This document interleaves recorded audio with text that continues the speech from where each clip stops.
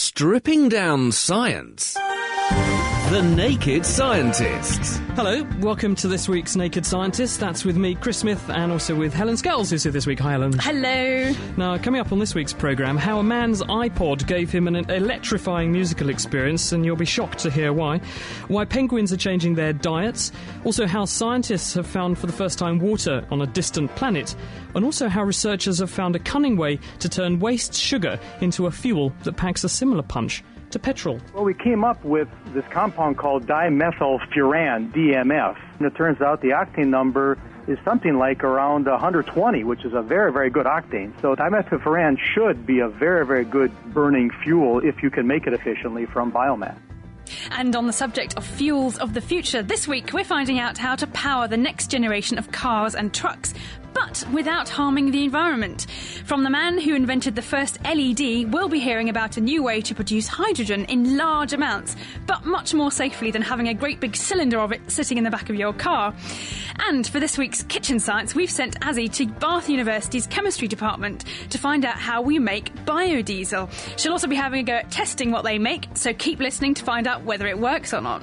And is all of this talk about environmentally friendly fuels actually scientifically sound?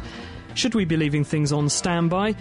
Is there a good basis for saying, let's turn them all off at the mains? Well, we'll be finding out from Peter Mackay later on in the programme. Plus, there's also this week's Question of the Week, which ought to raise a few eyebrows, if not a few hind legs. Hi, my name is Michael Rashty. I'm calling to find out what dogs are doing when they're lifting their legs.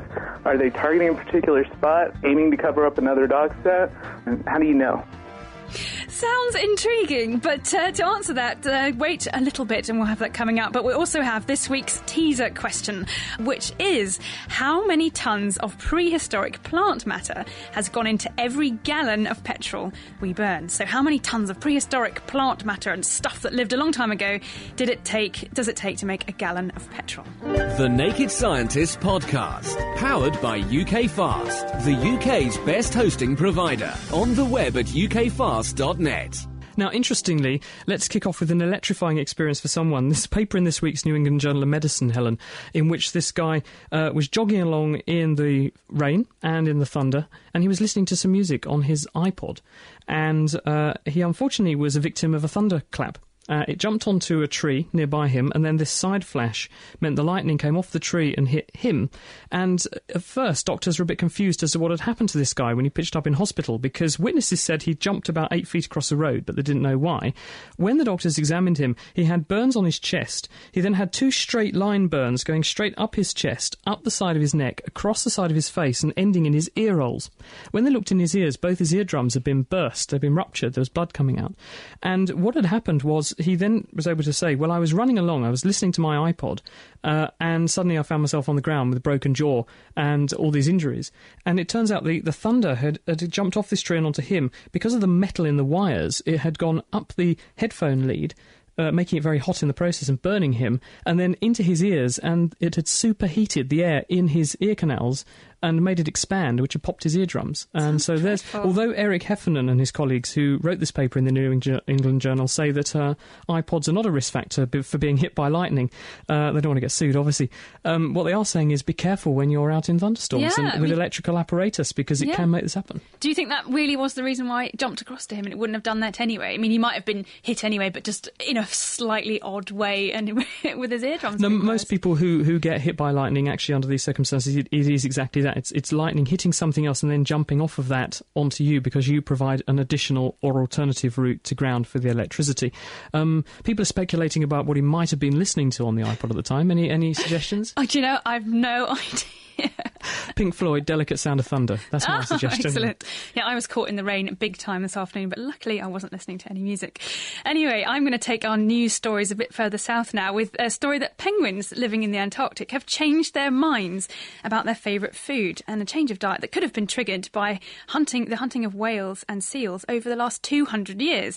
Now, you might think that an obvious way to find out what a penguin has been eating would be to have a look inside its stomach, but that's only useful, of course, if your penguin is still alive. survive. But luckily, penguins live up to that old cliche of you are what you eat, because they leave behind traces of what they ate in their eggshells that they lay and in their feathers and their bones. When you say traces, is that like a chemical fingerprint then? Yes, that's right. It's a chemical fingerprint that we're looking at. And in fact, it's a balance of two compounds or isotopes, if you like, called carbon-13 and nitrogen-15. Now, these both occur naturally in the environment, but in different ratios in different types of animals. And that's the key to this question that Stephen Emsley and William Patterson from the United States were setting about to investigate in the diets of Adelie penguins, which live around the Antarctic continent. And they took eggs and feather samples from both modern-day penguins and the fossilised remains of penguins that lived up to 38,000 years ago. So how's it changed?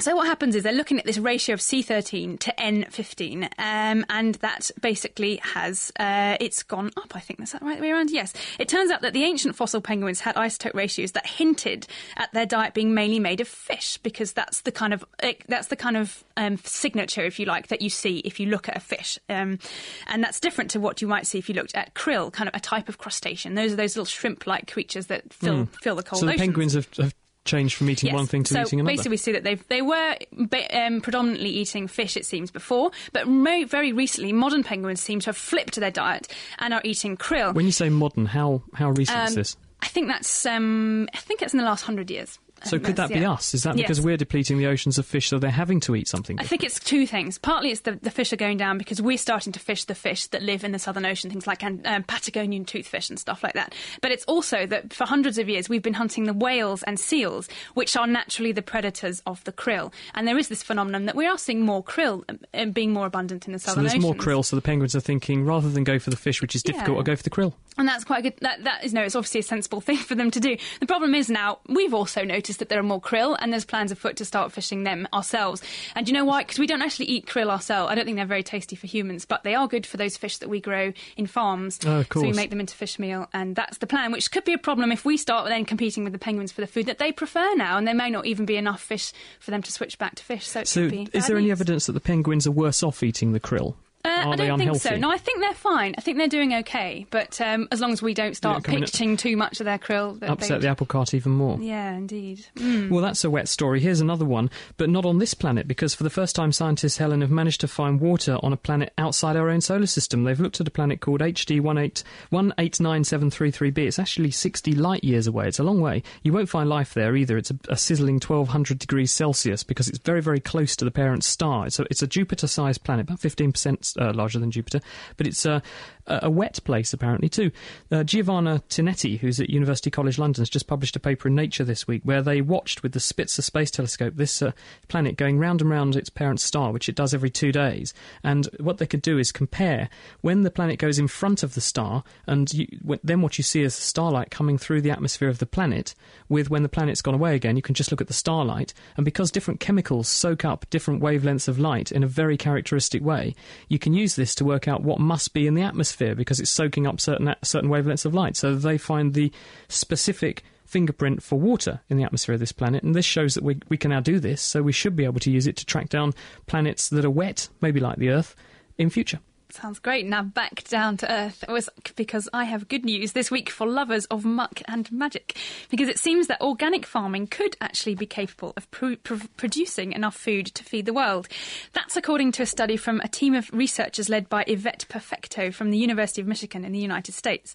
Now what they've done is they've pulled together a huge amount of data on farming productivity from the United Nations Food and Agricultural Organization, or the FAO, and their findings fly in the face of what's widely believed is the fact that organic farming won't be a global solution to feeding the world. Because it's just not productive enough, because is the view, isn't it? It's extensive. That's the key to it. We're not talking about intensive farming methods, so maybe we just assume that organic farming is not going to work. But actually what they found is that in developed countries, organic farms can produce about 92% of the food that conventional farms can generate.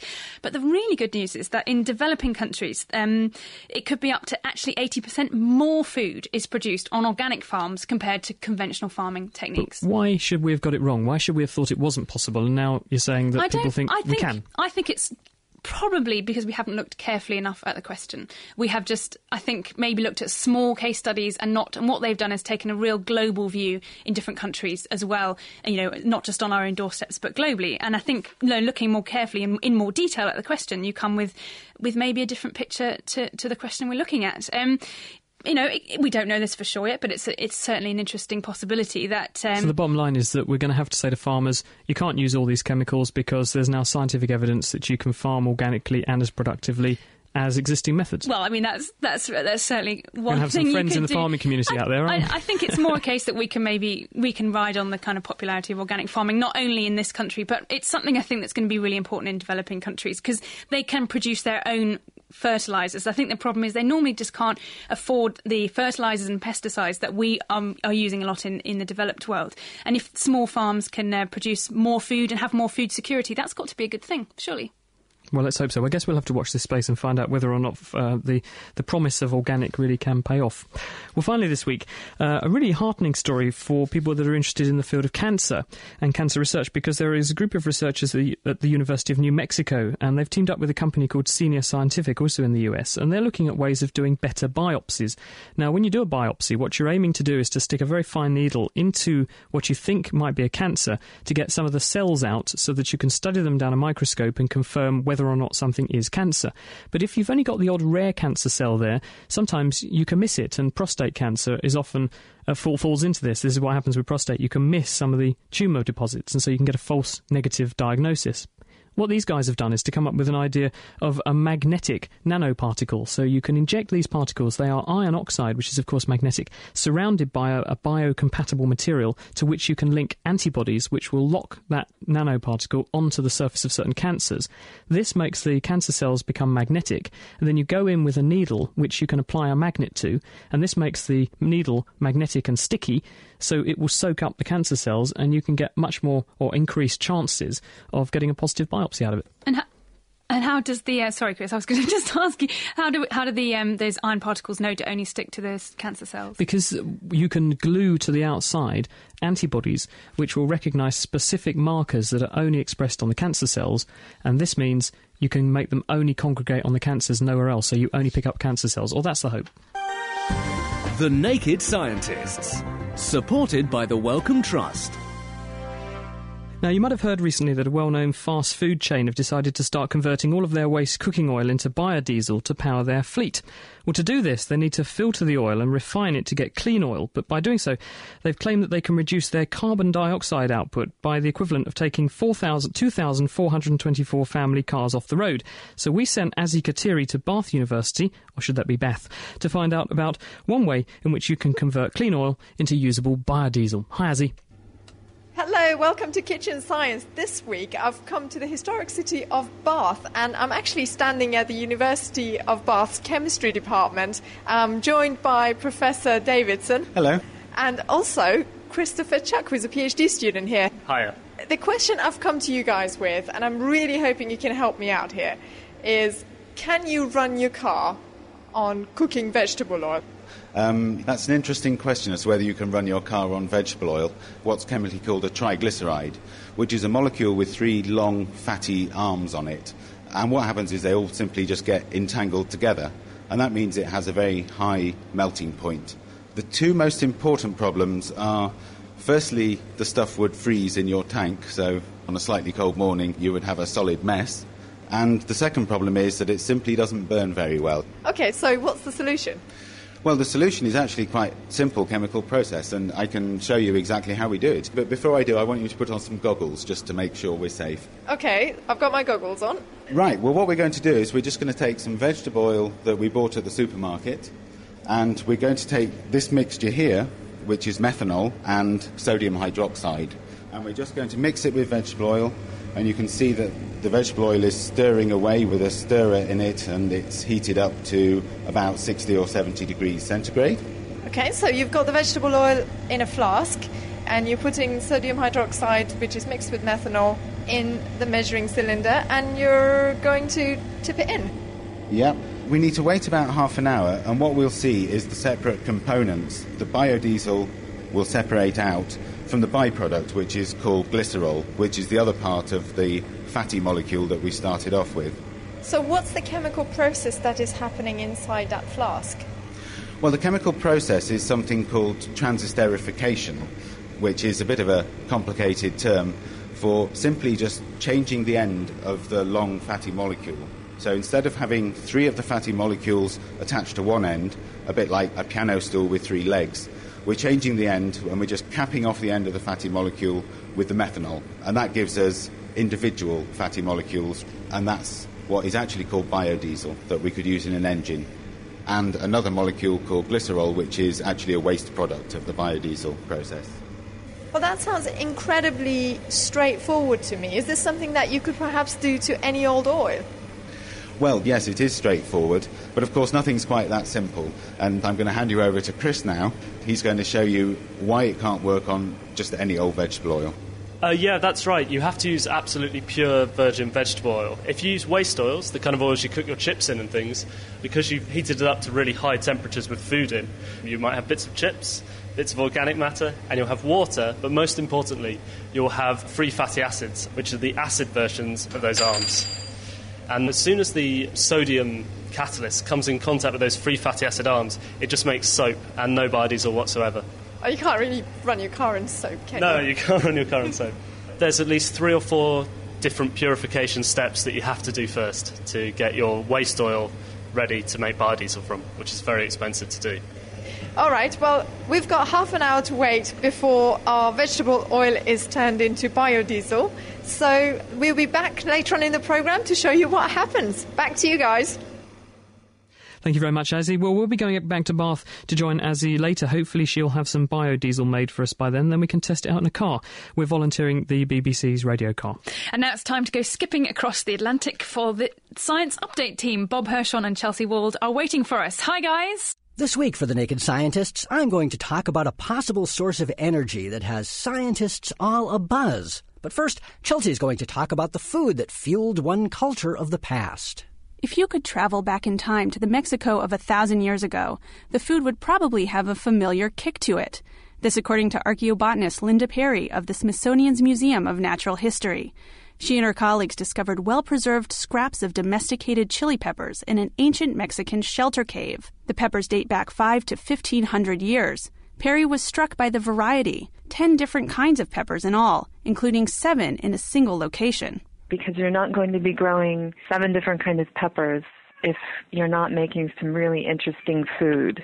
What's more, she says the peppers appear to have been used in both fresh and dried forms, providing a broad spectrum of spices that could fuel dishes similar to today's Mexican specialties. Thanks, Chelsea. Okay, cue the music. I'm picking up good vibrations. She's giving me the excitations. 40 years ago, good vibrations were giving the Beach Boys excitations. Now, Steve Beebe of the University of Southampton in England is using vibrations to generate real electricity. He's developed devices as small as a sugar cube that you stick on any vibrating surface.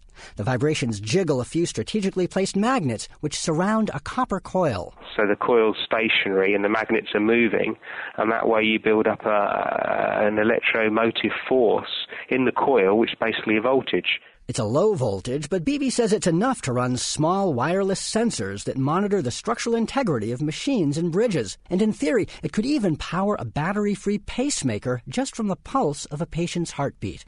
Thanks, Bob. We'll be back next time to talk about some surprising things some bugs and plants do to protect their families. Until then, I'm Chelsea Wald. And I'm Bob Hershon for AAAS, the Science Society. Back to you, Naked Scientists. Fantastic. And remember, if you want to check out more from the Science Update team, you can have a look at their website, www.scienceupdate.com. It's the Naked Scientists with Dr. Chris and Dr. Helen. And this week we're talking about fuels of the future in just a second. And we're going to be finding out about lightning, because we'll be talking to Mike, who's in Beatley. He's got a question. I've also got an email from someone called... who wrote to me?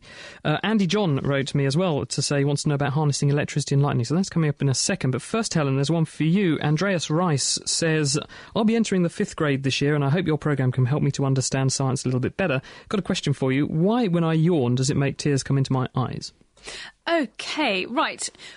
The other thing you tend to do when you yawn is you screw your eyes up. And I think what that does essentially is put some pressure on your tear ducts, thus on the the ducts behind your eyes that produce the tears. And what you're also doing is you're screwing up so tightly that you're closing the duct that normally your tears would come out of to moisturise the front of your eye. So you're actually producing a bit more tears by that pressure of closing your eyes, and you're not letting any of them out as well because you're closing your eyes so tightly. So when you open them up again, you actually have sort of eyes that so it's like standing on the plug hole in the shower, so it stops it draining, so you get a build-up. Yes, that's right. That could be why it is. So there you go, Andreas. That's why when you yawn in your science lessons at school, that's why your yawning eyes now. Mike is in Beatley. Hi, Mike. Good. Welcome to the Naked Scientist. What would you like to talk about? Yeah, good evening to you. Yes, I was about storms, thunderstorms, lightning, mainly in the question of. I heard this gentleman had a nasty ordeal by a lightning strike. Nasty that. And but no, the thing with the lightning, I always thought it's a negative charge in the cloud and a positive to the earth, isn't it? Yes, you're right. That's spot on. As lightning comes down from the cloud, as it gets towards the earth, I always thought it goes from the positive from the earth goes up to meet the actual negative charge. Yes, that's also true, because like charges do repel and unlike charges attract. So you get a negative bottom to the cloud, and this encourages the ground to become positive underneath. And the reason it does that is that all the negative in the ground moves away, leaving just the plus behind. So the ground goes plus, the cloud goes minus, and when you've got a strong enough electric field, it overcomes the natural resistance of the air, and it discharges, and it comes down a very fine thread. Your average thunderbolt is about the size of a 5p piece, so very, very small, about a centimetre across. Yeah, amazing. I didn't realise that's only that amount, but that looks rather large. That would be obviously the positive going back up, wouldn't it? Well, traditionally, when we talk about electricity flowing, we're talking about electrical charges, which are electrons moving down from an area where there are lots of electrons to an area where there are fewer. And that usually means going from minus to plus, because there are lots of electrons at the minus and fewer at the plus. So you get this charge spreading down. Once you've actually ionised the air with this, what's going to become your lightning strike, then you get a very high current for about a fraction of a second, very, very short space of time. You get about 30,000 amps of current flowing down this lightning spindle towards the ground. And it imparts something like 1 to 10 billion joules of energy. So there's a lot of energy. Yeah. In fact, I might as well. In fact, I can share this with you, Mike, because I've got a question here from Andy John, who said, "Can you harness the electricity in lightning?" So I thought I'd look up some lightning facts, and in fact, there are 2,000 thunderstorms going on at any time all around the Earth, which equates to about 100 strikes every single second. But the average lightning strike, which is 3 miles long, unleashes the same energy as 1 million tons of a ton of TNT. So it's a pretty whacking great smash. Certainly is. But the energy, if you do the simple sums, the energy in your lightning bolt, let's say it's 1 billion joules of energy.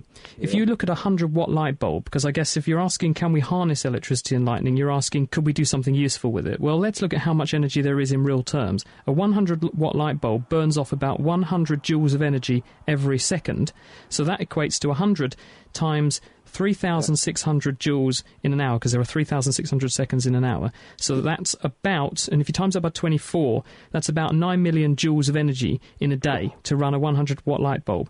So how long could you run a 100-watt light bulb with the energy in a lightning bolt? Good question.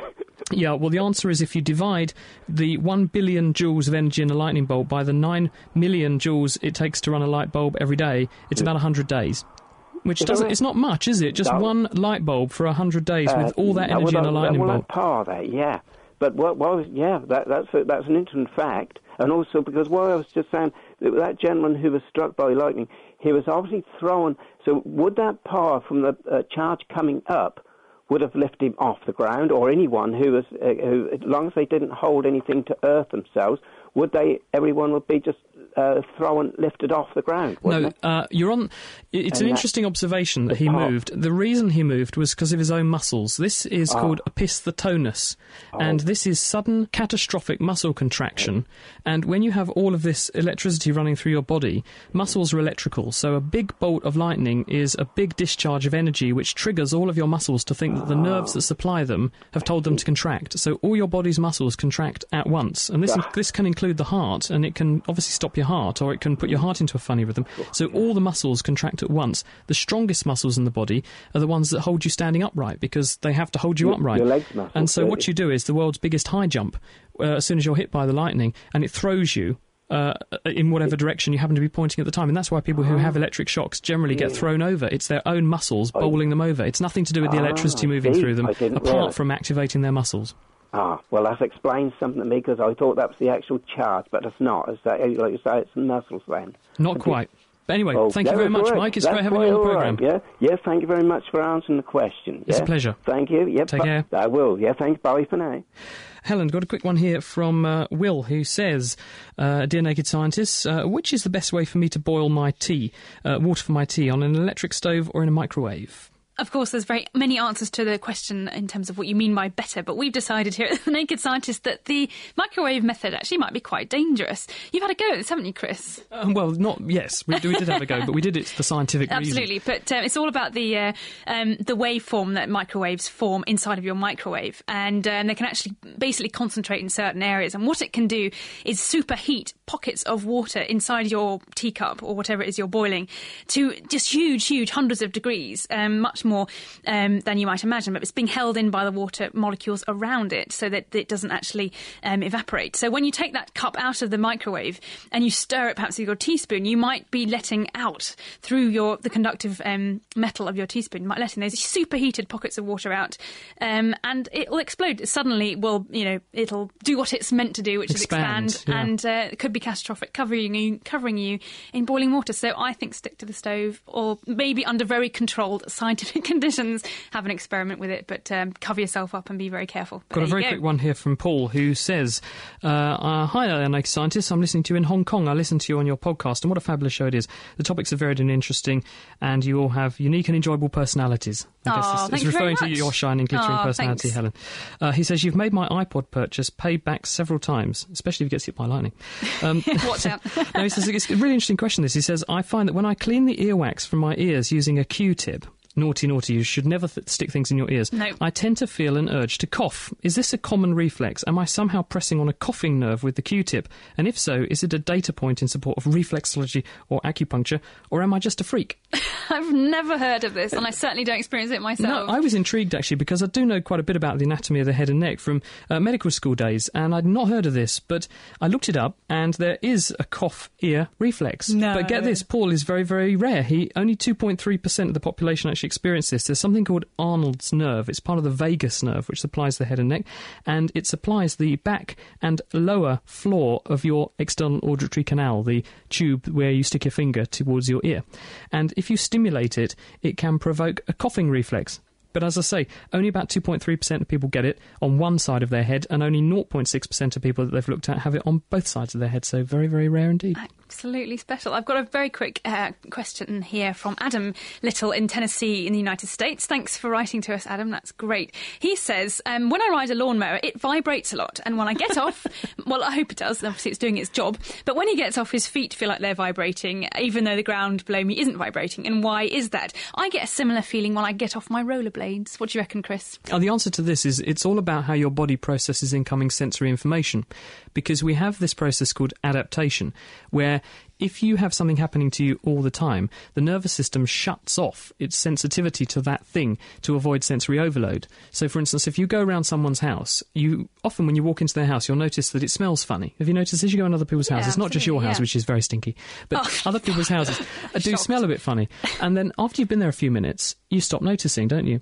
Well, that's because the nervous system has this process of adaptation where it switches off its sensitivity to things that are there continuously to stop you having sensory overload. Our bodies are only interested in things that change. So, for instance, if you were in the jungle and you were at risk of a fire, you might get burned alive. The smell of smoke suddenly cropping up, you need to pay a lot of attention to that. But the smell of all the trees around you isn't changing, so your body's not so interested in it. So the answer to this question is that when you're on your lawnmower, the vibration is there all the time, so the body suppresses its sensitivity to it. But then, when you take the vibration away, the thing the body's suppressing, now you've got sort of gone the other way. You're suppressing something that isn't there, so your body's saying, well, what is this thing that I'm suppressing? So you start to invent the signal that you're trying to suppress. So it's almost like if you say you've got +1 and you take 1 away, it goes to 0. But if you take the 1 away, you then go to -1. And so what you're sensing is the inverse, the reverse of what you were trying to cancel out. So it's sort of the sensory system cancelling out what was there. It's and it's the same. Trick of the mind. It's sort of the same thing when you go on a boat or an aeroplane for a long time. You get back on dry land, and you've still got sea legs. Yeah, I get quite land sick sometimes if I've spent a long time at sea. So anyway, we are still waiting for your answers to our question of the week, our teaser question, that is. The question of the week comes up a little bit later. But we're asking you this week, how many tons of prehistoric plant matter were compressed and squashed under the earth to create every gallon of petrol that we use to zoom around in our cars? The Naked Scientist Podcast, brought to you by thenakedscientist.com. Jerry Woodall joins us now because biodiesel is one option for powering cars in the future, but another fuel we could use is hydrogen. And this has the benefit of producing only water when it burns, so it should in theory be a lot cleaner, but it can be very expensive and it can be quite dangerous to extract it and store it. So what Jerry Woodall has done, as well as inventing in his past the LED, is come up with a way to make lots of hydrogen on demand and safely so we can power cars with it. Hello, Jerry. Hi, how you doing? I'm very well, thank you. Thank you for joining us on The Naked Scientist. So, my pleasure. Tell us about this new way that you've come up with to make lots of hydrogen. Okay, so it's a form. We use aluminum as our high energy content material. Aluminum, like oil, has a very high energy content. The only difference is that aluminum will form an oxide skin, so you can't use it for that purpose. Whereas oil, has all these stable hydrogen-carbon bonds, and it just sits there in the earth until you're ready to burn it. But when you say you can't use aluminium in that way, you're talking about using it exactly how?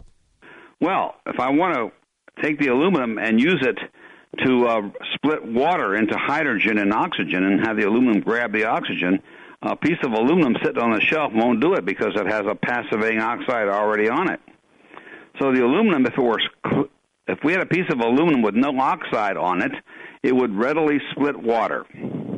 And so how do you propose to do that? Because you have to go through quite a lot of chemical steps normally to strip that protective oxide skin off, correct. don't you? So this idea of using aluminum has been around a long time. There are no less than 26 patents in the literature since 2001 of mechanical scrapings, aluminum powder, and all these sort of things. They're okay, but they're not very practical. What I discovered that is if I added the element gallium, which is a group 3 element in the periodic table, that gallium in the aluminum prevents the aluminum oxide from passivating it. So when you do that and make an alloy, chunks or particles or pellets, this material will when it comes in contact with water, will split the water, liberating the hydrogen and forming an aluminum oxide powder.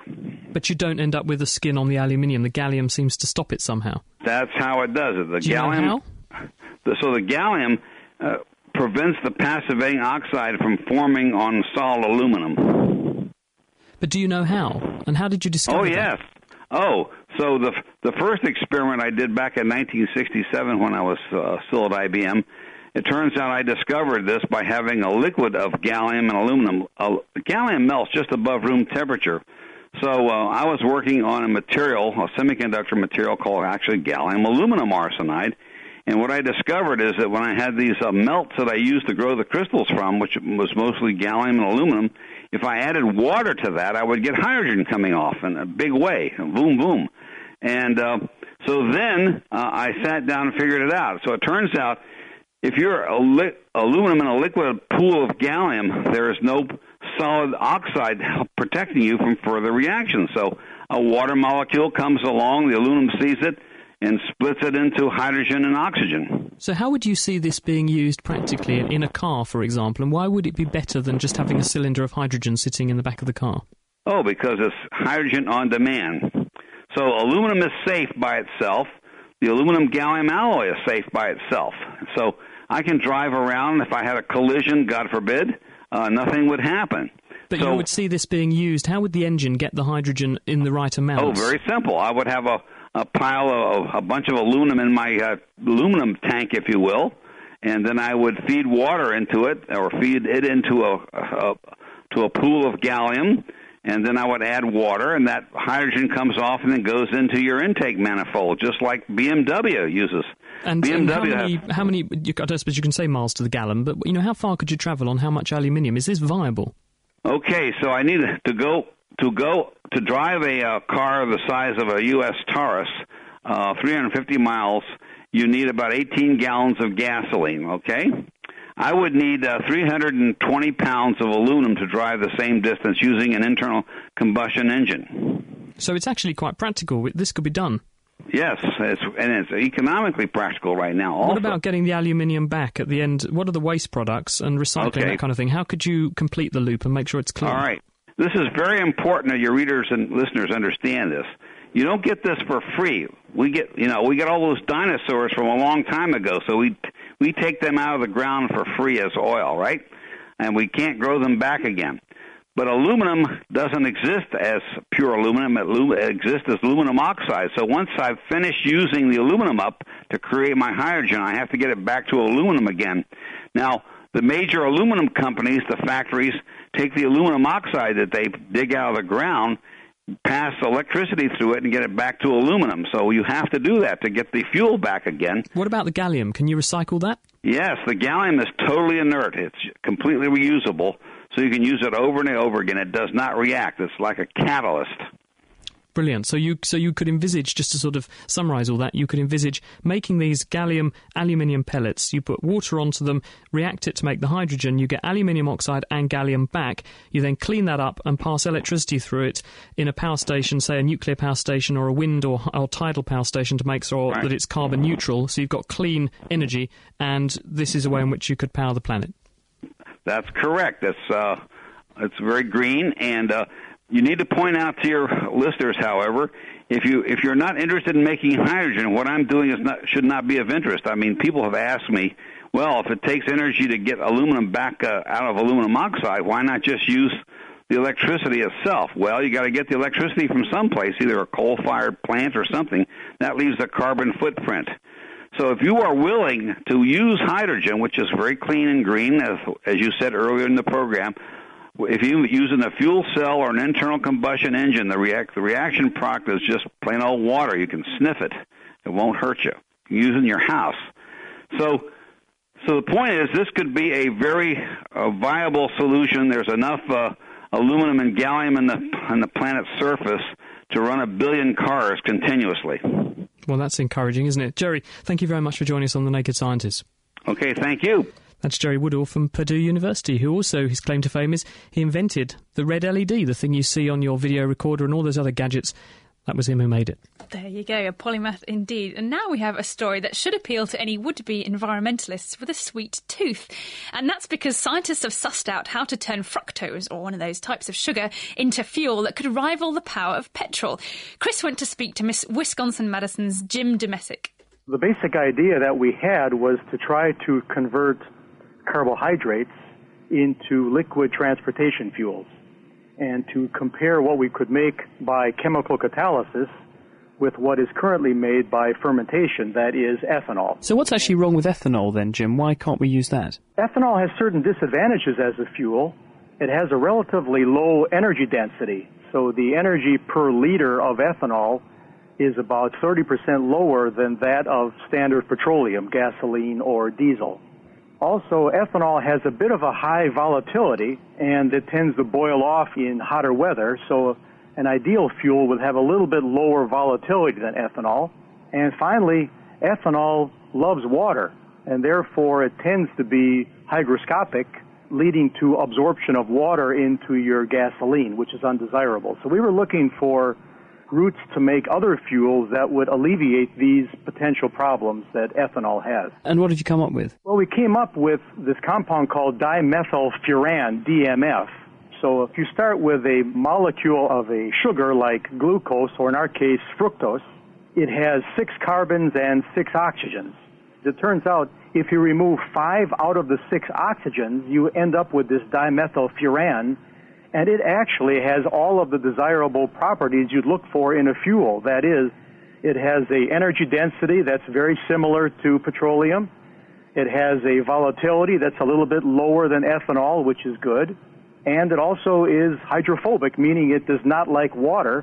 which is the same as petroleum. Now, how easy is it to actually do this, though? Do you actually get more energy out than you have to put in the synthesis? Well, we have a two-step process. In the first step, we remove 3 oxygens by removing 3 water molecules from the sugar, which leads to a chemical intermediate called hydroxymethylfurfuryl, HMF. That process does not theoretically require energy. And then in the second step, we pass hydrogen over this HMF and remove 2 of the oxygens, which gives us dimethylfuran, which has 1 oxygen. Now, we do this all in a solvent, and at the end of the process, we have to evaporate the solvent to make the fuel. However, the solvent we use is an organic solvent, and compared to the production of ethanol by fermentation, where water is the solvent, the energy required to evaporate the organic solvent is about 1/3 of the energy required to evaporate the water. So potentially, this is a energetically favorable process for making the fuel. And I guess that because there's so much in the way of raw materials, such as sugars, which are chucked out by plants, such as the sugar industry, the chocolate industry, there must be no shortage of raw materials from which you can make this stuff. Well, that's the hope. If you look at biomass, over 75% of biomass are sugars. I do point out, though, that the major sugar in biomass, for example, lignocellulosics, which is the main form, is glucose. Our process works primarily with fructose, so that there is a biological step involved in converting the glucose into fructose. Once you have the fructose, our process works pretty well to make the dimethylfuran.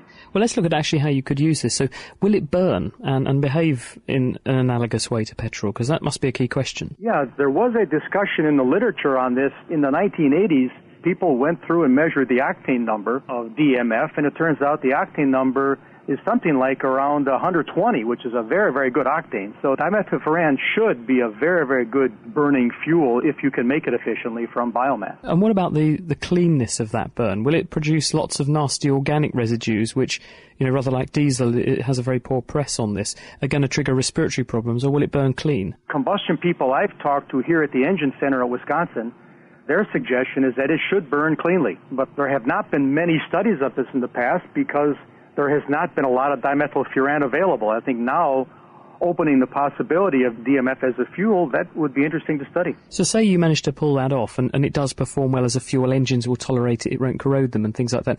Is the process to make it actually scalable? Can we get reasonable amounts of this that you could see then turning up at the petrol pump? Yeah, the process should be scalable because if you look at the steps that we use in our two-step process, they're very similar to the kinds of processes that are currently used in the petrochemical industry. Therefore, they potentially should be scalable. And so, presumably, you'll be doing some tests on this to try and get this running into engines pretty soon and see how it behaves. Yeah, that's the next step on our process, actually, is to scale it up so that we can make amounts of DMF that are now suitable for engine tests. That is, in fact, one of our short-term goals. That was Jim Domesic talking to Chris about extracting a new fuel from sugary fructose. Laying the facts bare, the Naked Scientists. Now, John in Colchester got in touch with us and said, would it be possible to run anything on 100% biodiesel, or is it too pure? Well, I've told Azzy about that, so she's over in Bath at the moment and they're making some biodiesel for us, so hopefully we'll find out the answer to that one on the way. But right now, let's welcome from Cambridge University, David Mackay. Hi, David. Hi. Thank you for coming in. Now, we've heard a lot of options on today's programme about things that you can do to live a cleaner, greener, meaner life. Is there a scientific argument for adopting these approaches? Well, it's definitely exciting to have these options of fuels like hydrogen and other fuels derived from biomass. But an important thing to think about is the actual energy. Where is the energy coming from? And it isn't that we've got a fuel problem. If we want to get off fossil fuels, it's not so much fuels, it's where we're going to get the energy from instead of from fossil fuels. So I've done a little calculation like your lightning strike calculation, just adding up the numbers for Britain. Could we live on our own biofuels, for example? So we start with sunlight, which is 1,000 watts per square metre at midday. And then, it's not midday all the time, so we lose out at night time, and in evening and morning it comes down to 250 watts per square metre on average. That's if there's no clouds, but it's cloudy 2/3 of the time, so we're down to 80 watts per square metre. And that's the figure if you're at the equator. We're quite far north. It comes down to 50 watts per square metre on average is the power of sunlight. And then the best plants for making carbohydrates out of are 1% efficient. So that gets us down to half of a watt per square metre. And now you just need to know what's the population density of Britain. It's 4,000 square metres per person. Okay. And if I get to be dictator of Britain, I say, OK, let's have 75% of Britain devoted to growing biofuels. How much energy do we get from that? Well, the raw carbohydrate that you're getting out in the form of plant material is 36 kilowatt hours per day. And in Britain, 36 kilowatt hours per day is pretty much the amount of energy we're spending on transport at the moment. But you've got to bear in mind we haven't processed that plant material into fuel. So in other words, if we put across all of the space we have available, we could just about be energy self-sufficient using plants. But what about food? We're not going to eat. We're going to buy it all in from France or something. Yeah, earlier on your show you were saying we could live on organic food. But that organic food needs that land to be grown on as well. So we really have a crunch. And also bear in mind the biofuels. We hadn't actually produced the biofuels, and producing biofuels from that plant material requires energy too. And many of these biofuel processes lose a lot of energy along the way, have to put in extra energy. So when we've got President Bush saying we're going to put across X amount of land to growing all these things to make biofuels, there's not a sound either ecological or scientific argument for doing that. Well, the population density of America is lower than ours, so I'd certainly say Britain can't live on biofuels for transport in the way that we currently live. America, their population density is maybe 5 times lower than ours, so they've got a still got to eat, haven't they? They've still got to eat food.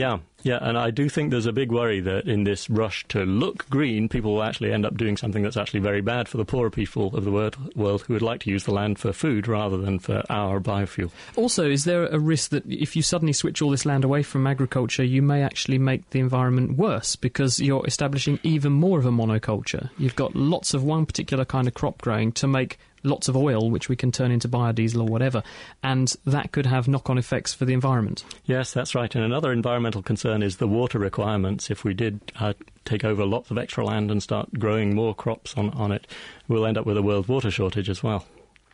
So what is the answer then? Just we travel less? What do we do to get around the problem? I think we need to be looking at lifestyle changes to be able to live self-sufficiently on our own renewables. Alternatively, we need to be really nice to other countries and say, OK, Libya, you guys, you've got a nice low population density, you've got lots of sunlight, please could we be nice to you and buy a bit of solar power from you? I did a back-of-the-envelope calculation and found that if you covered the entire Sahara Desert in solar cells, assuming they're about 30% efficient and the sun shines for 12 hours of the day, then you could generate about 10 to the 15 watts. I mean, that's the equivalent power of the Gulf Stream. That's a lot of energy. I mean, that's a million gigawatt nuclear power stations, for example, or Gulf-fired, whatever power station, a million gigawatt power stations. It's a lot of energy. Why aren't we doing this? This surely should be the answer. I completely agree. I think solar in the desert is one of the options for humanity. You could certainly power Europe and North Africa, all at a European standard of living, using just a small fraction of the Sahara Desert. Why aren't we doing that? Well, why are we bombing Iraq? Don't go there. Well, I suppose you could have said that for President Bush. But to sort of wrap up then, how sound is it to say to people, oh, everything makes a difference? Turning off your TV when it's on standby, not leaving your phone charger plugged in when it's not charging anything, this will help to save the planet. Will it? Some of these things definitely make a difference. The phone charger is crazy. If you take a typical Nokia phone charger, it's using less than 1 watt. It's a really tiny trickle. It's probably about 1% of 1% of your energy consumption is going into the phone charger. So a phone charger... But the argument is that there's so many people with these things plugged in not doing anything that, en masse, if you add them all up, it makes a huge difference. If you add it all up, you get 1% of 1% of the UK's energy consumption, and that's how big a difference the phone charger makes. So we're being penny wise, pound foolish with that argument, is what you're saying? I think so, but there are other things on standby that really do make a difference. If you're leaving a computer plugged in all the time, that's using maybe 80 watts. If its screen is switched on, that's another 100 watts maybe. A laser printer just sitting doing nothing at all, that's 17 watts. And all of these things really do add up. And that if everyone were careful in switching off those sort of devices, you could be saving maybe 10-20% of our electricity consumption. Thank you very much. That's David Mackay, who is from the University of Cambridge. Now, last week's question of the week was about the shape of black holes, and our expert astronomer royal Lord Rees told us that while a stationary black hole would be spherical, they can be pulled out into a disc shape if they're spinning. Now, we've had a couple more emails on this one, including Don Jennings, who has said that a black hole does not exactly have a shape, but its event horizon may. The event horizon is that point of no return for a black hole. We've also heard from Jussie Dittmer, who said that black holes can be imagined as a point in space that has gravity. Sadly for the Naked Scientist, Sabina Miknovitz has left us, but to pursue her dream of clambering about on volcanoes, mad girl, but yes, very exciting. So here to present this week's question of the week is Diana O'Carroll. Hello and welcome to Question of the Week. On this edition, Michael from Houston wants to know about the behaviour of our canine friends when it's time for walkies. Hi, my name is Michael Rashty. I'm calling from Houston, Texas, and I'm calling to find out what dogs are doing when they're lifting their legs. Are they targeting a particular spot? Are they aiming to cover up another dog scent? Do they recognize their own scent? And how do you know? One mysterious emailer, known only as Templeton, came up with this answer. I suspect that when a dog pees on a landmark, it's actually marking its territory with the scent that other dogs can smell. They might also be doing it to advertise their fertility. Senior lecturer in animal behaviour at Anglia Ruskin University, Dr. Charlotte Neverson is our expert with the solution this week. First of all, only males tend to do this leg-cocking behaviour. Females tend to squat. Now, this difference in posture may actually be important because the placement of the marks might make them mean different things. So why do male dogs actually cock their legs? Well, of course, they could just be relieving themselves, but as many owners and also many scientists studying animal behaviours think, they might be scent marking. If we look back to the wolf, which are the closest genetic ancestors to dogs, there is some evidence that these scent marks play a role in establishing territories and defending them against intruders. So they're effectively saying, I'm here, I'm great, and don't mess with me. Wolves also live in packs, so it may be used in intergroup communication. So how can we take this back to the domestic dog? Well, domestic dogs now, of course, live with humans, so they don't actually need to defend areas in parks, and they may only go there from time to time anyway. A lot of dogs are also neutered, which affects their hormone levels and might also change the reasons why they actually might want to mark.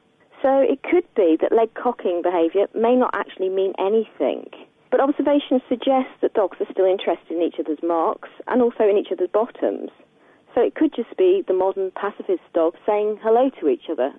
Although cheaper than title deeds, the Naked Scientists do not recommend using territorial marking to acquire Buckingham Palace. It's probably also not the best way to leave a hello message for your neighbour. Next week, we have a question from Wazim in Oman.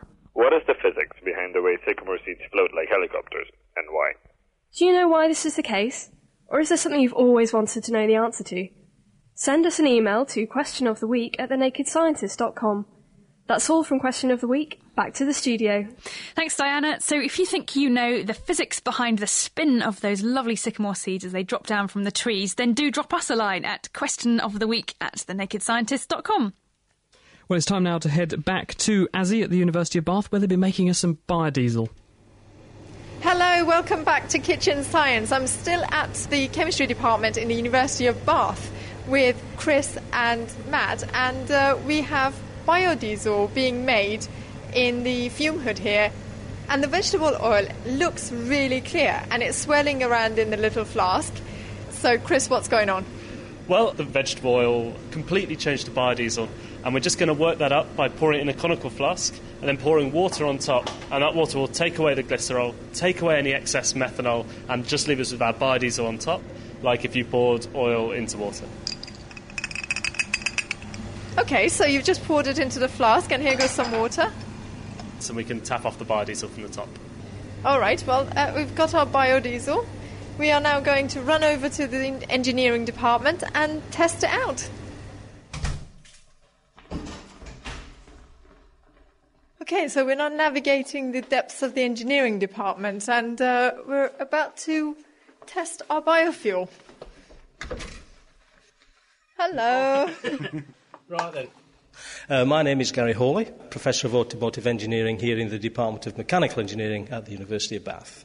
You've got this huge white van in this lab. Well, where we are now, we're in the Vehicle Research Laboratory. We've brought some biodiesel along with us, so what are we going to do now?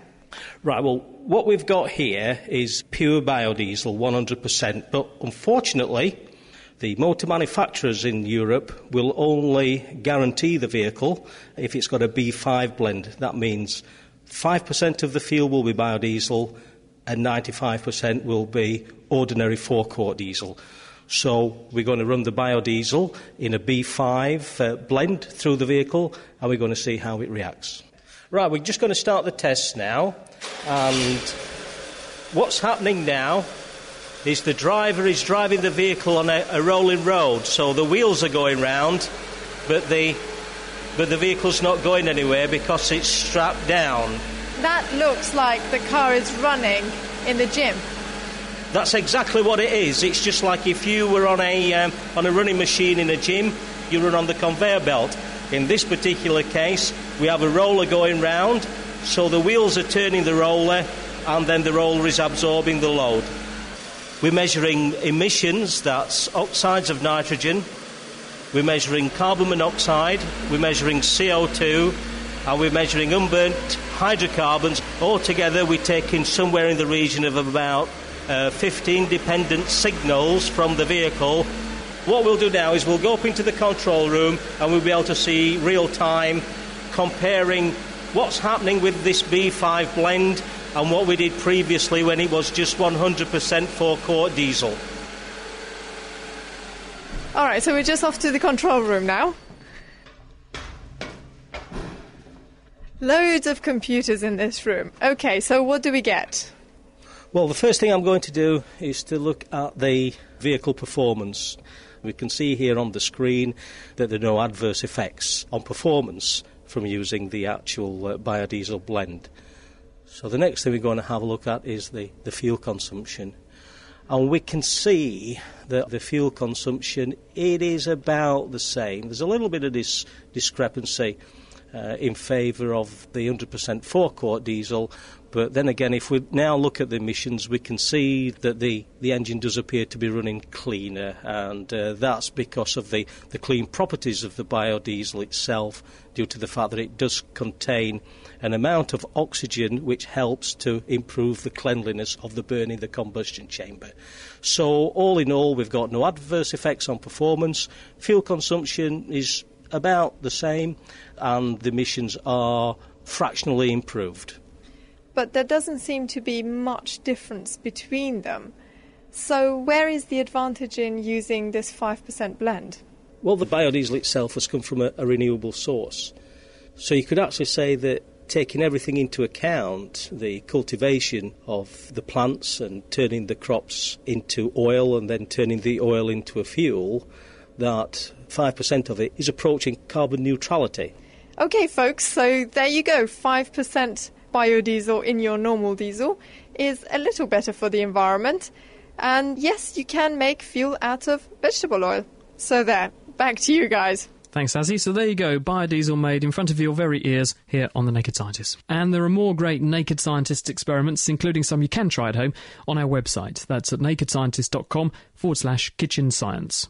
And now the answer to this week's teaser question. We asked you what weight of prehistoric plant material must have gone into producing every gallon of petrol we burn. We had the correct answer from Jim in Holcombe. Thank you so much for your answer, which is 98 tonnes. And that's the equivalent of shovelling 40 acres of wheat into your tank every 20 or 30 miles. The other shocking thing about that is that in the last 200 years, we've burned off 13,000 years' worth of plant growth on the Earth, just in terms of the fuels we consume. We're coming up towards the end this week. I've got an email here from Andrew Hewson, who is listening to us in Poole in Dorset. He says, "Hi, just listening to the programme over the internet. I heard comments about hot spots being generated in a liquid when it's heated in a microwave oven. I thought this was only a problem in those ovens where there's no rotating turntable for the cooking container to sit on." That's true, Andrew. To a certain extent, the microwave turntable does keep the food migrating through what's called the standing wave pattern in the microwave. Thing is, though, for some reason, us humans love doing things symmetrically. Everyone puts food straight into the microwave, or drink, so it sits right on the middle of the turntable and then spins in a nice perfect circle. And this still means you can get hot spots in the middle of whatever you're trying to heat up. best way to microwave something, if it's small enough, is to actually move it to one side of the turntable, because then it goes through many of these standing wave points, and this means the food gets much more evenly heated. So, little cooking tip of the day from the Naked Scientists. Anyway, that's it for this week. Thank you very much for listening. We really appreciate your emails. Please keep them coming. Also, if you like the show, do please write us a review on iTunes or Podcast Alley, because we're looking a little bit thin on the ground there. Now, to next week. And we're taking the body to extremes, it seems, because we'll be finding out how we handle high altitude, finding out how deep we can dive, both with and without oxygen, and also how fighter pilots can handle the G-forces that are inflicted on them by high-powered jets. So if you have any questions on any of that, then send them to me now, chris@nakedscientist.com. And don't forget, there's more science from us, which is available from the Nature podcast. That's at nature.com/nature/podcast. And also, there's lots of fun and funky science discussion going on our forum at the Naked Scientist website. That's nakedscientist.com/forum. Thank you very much to our production team this week: Ben Valsler, Azzy Katiri, Petro Minch and Diana O'Carroll. Have a great week and see you next time.